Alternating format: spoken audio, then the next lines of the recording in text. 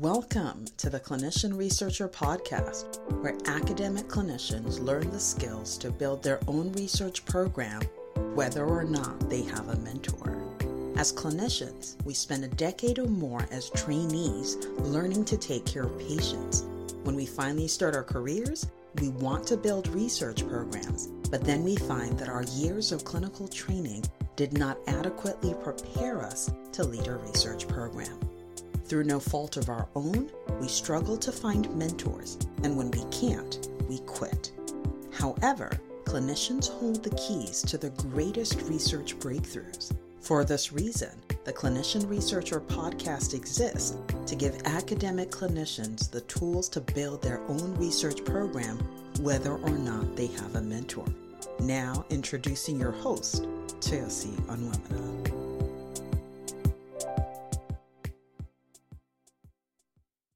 Welcome to today's episode of the Clinician Researcher Podcast. I'm your host, Chelsea Onwemina, and it is a pleasure to be talking with you today. So today we're going to be talking about how to keep going in the face of rejection. Rejection.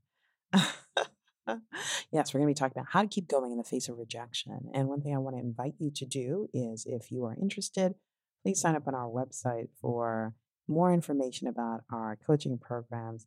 That is clinicianresearcherpodcast.com. Academic Negotiation Academy will be enrolling its next cohort soon.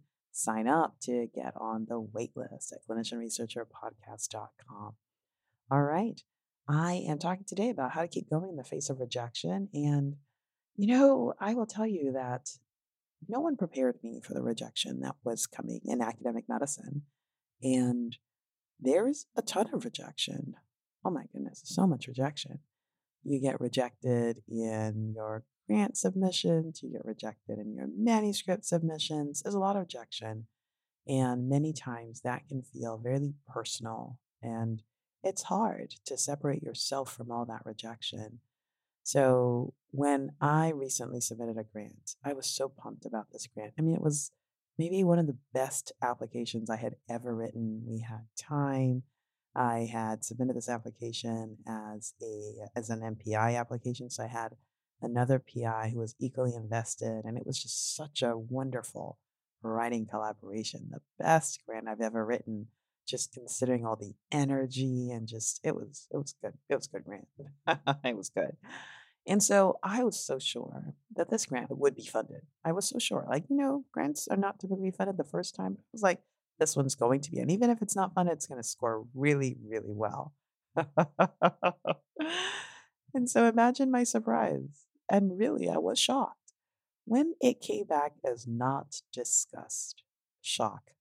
I mean, I don't know. You have enough grants that are not discussed. You're not really shocked anymore. It's like, oh, that happened again. But I was surprised at this one. And it did it was like a sucker punch to the stomach for this one. It took me a little bit to think about going back and looking at it. And actually, when you first find out that the grant is not discussed, you don't necessarily have the opportunity to go find out what the summary statements are. So it takes a couple of weeks. Anyway, it took a couple of weeks. And by then, you already know that the grant is not going to be funded. So by the time the summary statement comes, to some extent, you're prepared. But even then, you're still not prepared because you're like, I don't want to look at this. But I did look at it, and I will tell you, it is the first time I have read a summary statement. And at the end of it, I was like, oh, okay. Is that what you need? Okay, bring it on. This is going to be good. It was just an opportunity. Seeing at the end of it, I think why I was so pumped by reading that summary statement is that, we wrote a grant we really wanted to do. We wrote a grant we were super excited about. And it was such a wonderful writing experience. And so to read the summary statement and realize that, this project is still pretty awesome. And these are the things that are recommended to get the project to funding. Okay, we can do that. And it was just the sense of the value of the work is such that it's not going to stop. We're going to find a way to move it forward. We are going to find a way to move it forward because we are committed to the work, because the work is important and it needs to see the light of day. And it's just such a wonderful place to be, I think, from just the perspective of what are you writing that ignites your fire? What are you writing about that keeps you going?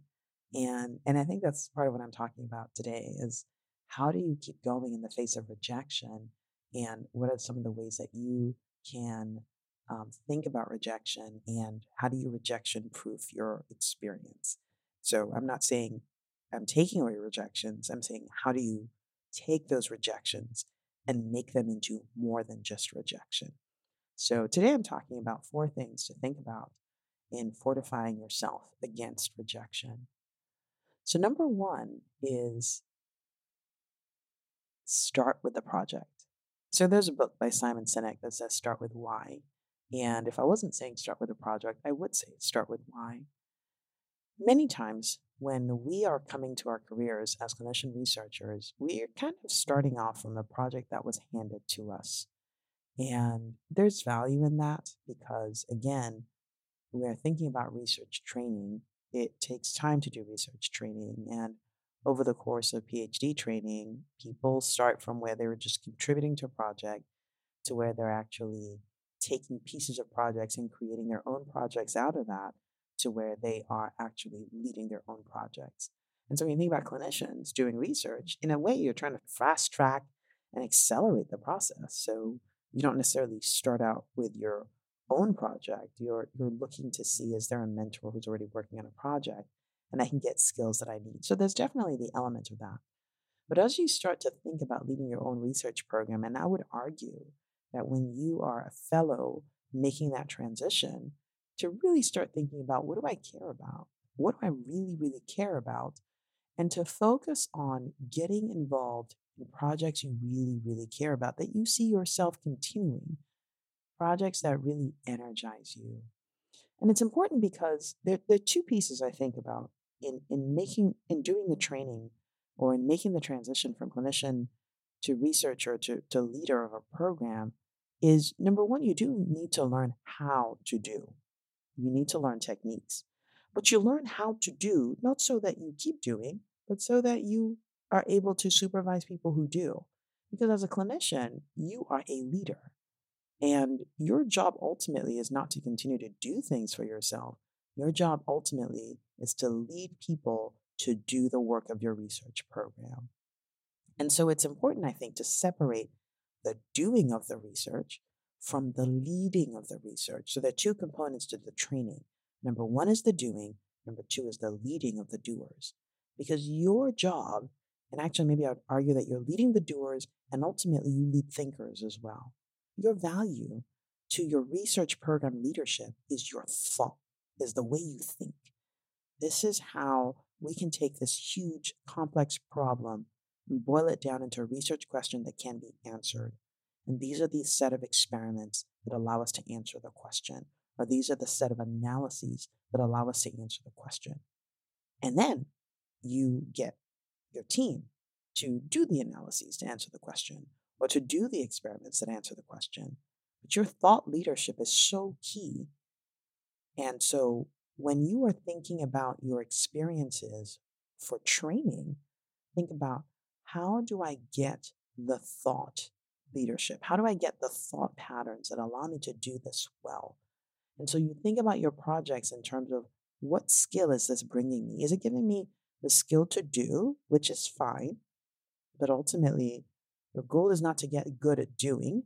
Your goal is to get good at leading the people who do. And you get good at leading the people who do things by being able to think well. And so, yes, sometimes it's like, well, but I have to teach the people who do things. I would say that think about how do you structure your research program such that you're working with people who already know how to do these things. And sometimes that is about collaborations as well. Who already has the infrastructure to do what you want to do? And how can you collaborate with them so that your group can focus on what their area of expertise is and you're not necessarily investing all the time trying to learn new techniques each time. Anyway, so there are nuances depending on the field of research that you're in. But you do want to really love what you do. You want to be invested in the patient population. You want to know that this work leads to something meaningful to you. And for different people, that means different things. So for me, I'm not a basic scientist. I don't work in a wet lab.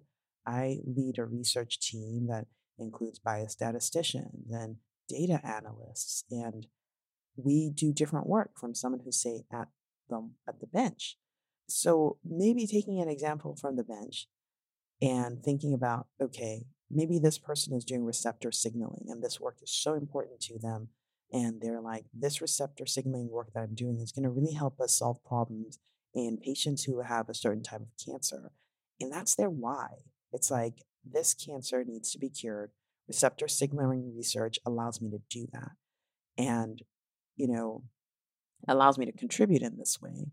And so, for that reason, the research project that they're doing is not about receptors, it's not about signaling, it's about the patient at the end that's going to benefit from what is coming out of this work. And that's great. I wouldn't resonate with that. I resonate with, how do we answer clinical questions using big data so that we can have insights to help many more patients. I want to be a little bit closer to the patient population. And for that reason, the population of patients in whom I am asking questions is so important. And so you want to make sure that you actually enjoy what you do, or that the why is so clear to you, because you know that the work you're doing will be done whether people pay you to do it or not. You want to do this work. In fact, if you could, you would pay to do the work. And for that reason, you want to make sure that you are doing work that matters, so that when rejection comes, you keep it in perspective. It's like, okay, it's one rejection, but this work is so important, it still needs to move forward. And you don't let rejection stop you from doing your work. And what happens when you do work that you don't care about, or work that other people have asked you to do and you've kind of taken on as your own, is that the moment rejection comes, you're like, you know what, this sucks. I quit. I'm done with this. But when it's work that you value, when it's a patient population you absolutely want to contribute to no matter what, you don't let the rejection stop you in your tracks. You think about a different way to deal with it. And so, anyway, it starts with why. It starts with really thinking about the reason for which you're doing the research. Number two is to reframe the way you think about rejection. Now, when you say rejection, it just sounds so bad. But what if we thought about rejection as the failure of a prototype? We've created a prototype and we've put it out there into the world, and someone said, I don't like this prototype. Now, all the work that you have put into this prototype is still valuable. All the experience you had in creating this prototype is still valuable. You haven't lost any of it. But what you're going to do is take the prototype, keep the stuff in the prototype that makes sense, and then create the next prototype. And so when you have something that is rejected, it's rejected right now in its current format, but how can it be recreated so that it becomes something greater? For example, you just submitted a grant that was rejected. And if you're lucky, if you're submitting to NIH, you get a summary statement that tells you these are all the things that we think could be improved about your grant. Now, you never are starting from scratch when you resubmit the grant, because there's a lot of it that's already written and a lot of components that don't necessarily need to change. And then there are components that are going to change. And even if you're doing an overhaul, there's still a starting point. You're not starting from a blank page. And so at the end, if we reframe the way we think about rejection instead as, well, this thing was not acceptable in its current format to somebody else. You can think about who else might accept it in its current format. So is there a different audience that might like it? Or you can think about, how do we reformat this thing so that it is now acceptable to the people that we're sending it to? And so what you find is, over time, rejection of one thing allows you to recreate it in a way that's now acceptable the second time around. And so rejection really is a personal thing, or we can make it personal, but really it's just the prototype was rejected. This thing that you created was rejected. How can you recreate it so that it's now acceptable to the people that you're putting it out there to? So it's either the funders, or it's the reviewers on behalf of the funders, or the reviewers on behalf of the journal. But let's rethink the way we think about rejection. So it's not personal, it's not they rejected me, but it's really clearly, okay, they didn't like this prototype. What do we do about it?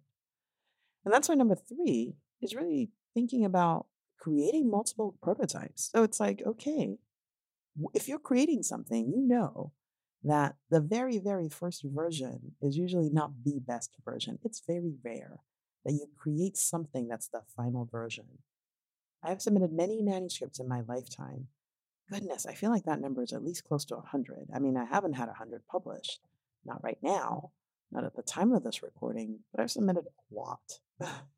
And sometimes it's resubmitting the same thing across, in different versions across different platforms. But well, ultimately, the first thing is usually not the first thing that's accepted. I've had one, yes, that's what I was saying. I was trying to say that I've submitted many things and I've only ever had one manuscript that was accepted the first time. And that was a complete shock. I was like, what? And in reality, it wasn't the first draft that we submitted. I mean, this is work that we've been doing for a long time. We were proud of our work, but we also expected that the reviewers would come back with things that we needed to change. So we were surprised. It was accepted the first time. That rarely happens. But each time you submit, it's one version, right? And it's not even the version you started with. And if you get rejection, then you recreate and you resubmit. And so ultimately, you're creating multiple prototypes of the same product. And each time you create a subsequent prototype, the prototype actually gets better. And if you think about it, let's think about the iPhone, for example, as an example of a phone. And this is not a promotion, but if you go back to the very first iPhone, and we still have the very first iPhone, I mean, it was really cool for its time, but multiple prototypes have been created such that the prototype that's currently available is infinitely better than the prototype that first started. And so over time, prototyping helps you get better. So, in a sense, rejection is about forward failure if you allow it to be.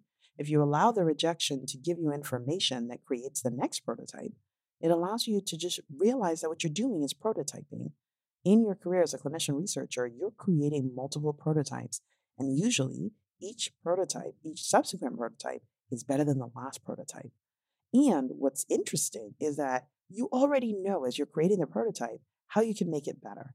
So let's say we submit a manuscript and we get reviews. Then the reviewers give us information about how the prototype could be made better. And we could agree with that or we could disagree with that, but we have information. And so we take that information and we create the next prototype. And so think of rejection as failing forward because what you're doing is enhancing their prototype, is making the prototype better. And it really helps you create a better product. And I will say that I don't know a review that has not really enhanced my product. And I think a lot right now, I'm thinking about manuscripts where the reviewers were like, well, what if you did this? And what if you did that? And at first we roll our eyes. We're like, this is ridiculous. When we come back, we're like, yeah, we can see how that might enhance the work. And when we respond, we get to respond in our own way. So we're not like, well, it's rare. It does happen. Sometimes reviewers will say, write this instead. But we get to use the information received from the reviewers to create something that's so much better, to create something that's so much better. And so there's an opportunity to really continue to prototype in our work.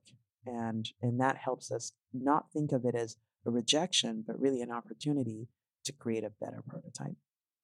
And then number four is to have a plan. Okay, rejection is coming. If you didn't know that, I've just announced it to you. If you haven't experienced it yet, congratulations. Your first rejection is coming. And what are you going to do when it comes? Are you prepared? So, how do you prepare for rejection? Well, you have a plan. When you go to submit something, if you're submitting a manuscript, for example, have a list of journals that you're submitting to. This is tier one of the journals we still want to submit to. This is tier two that we want to submit to. This is tier three. And if the journal doesn't get into one, then we're going to go with two. If it doesn't get into two, we're going to go with three. If it doesn't get into three, we're going to go with four. Start with a plan.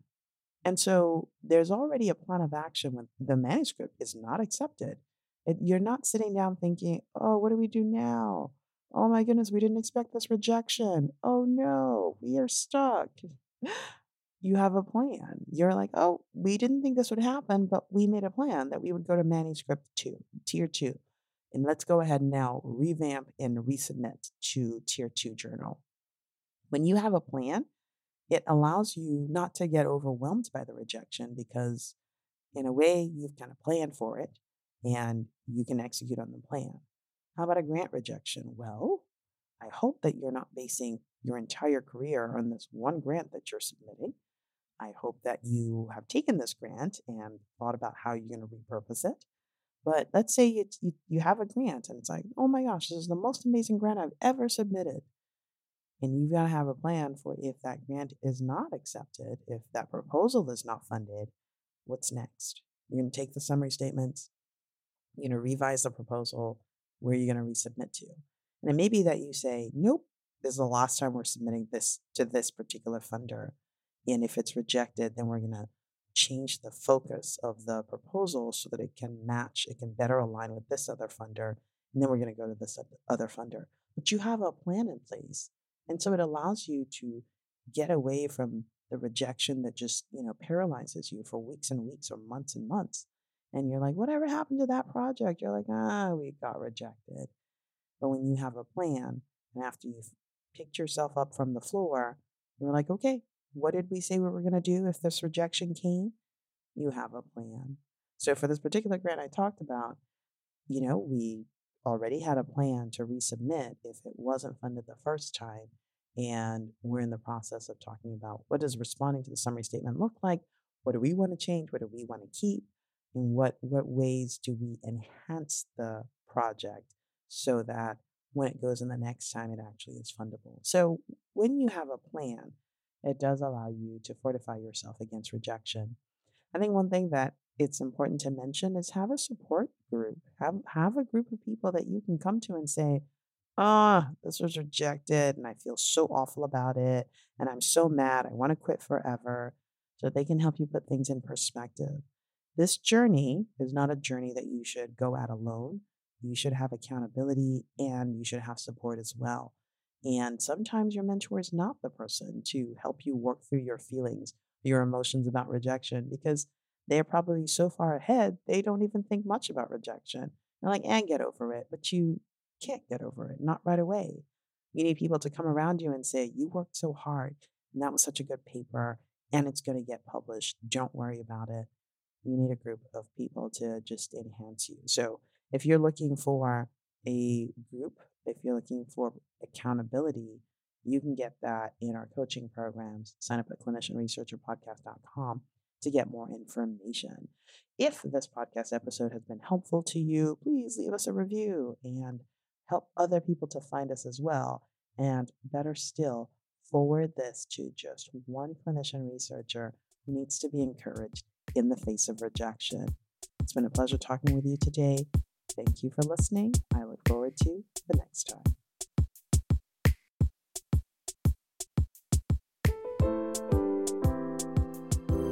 Thanks for listening to this episode of the Clinician Researcher Podcast, where academic clinicians learn the skills to build their own research program, whether or not they have a mentor.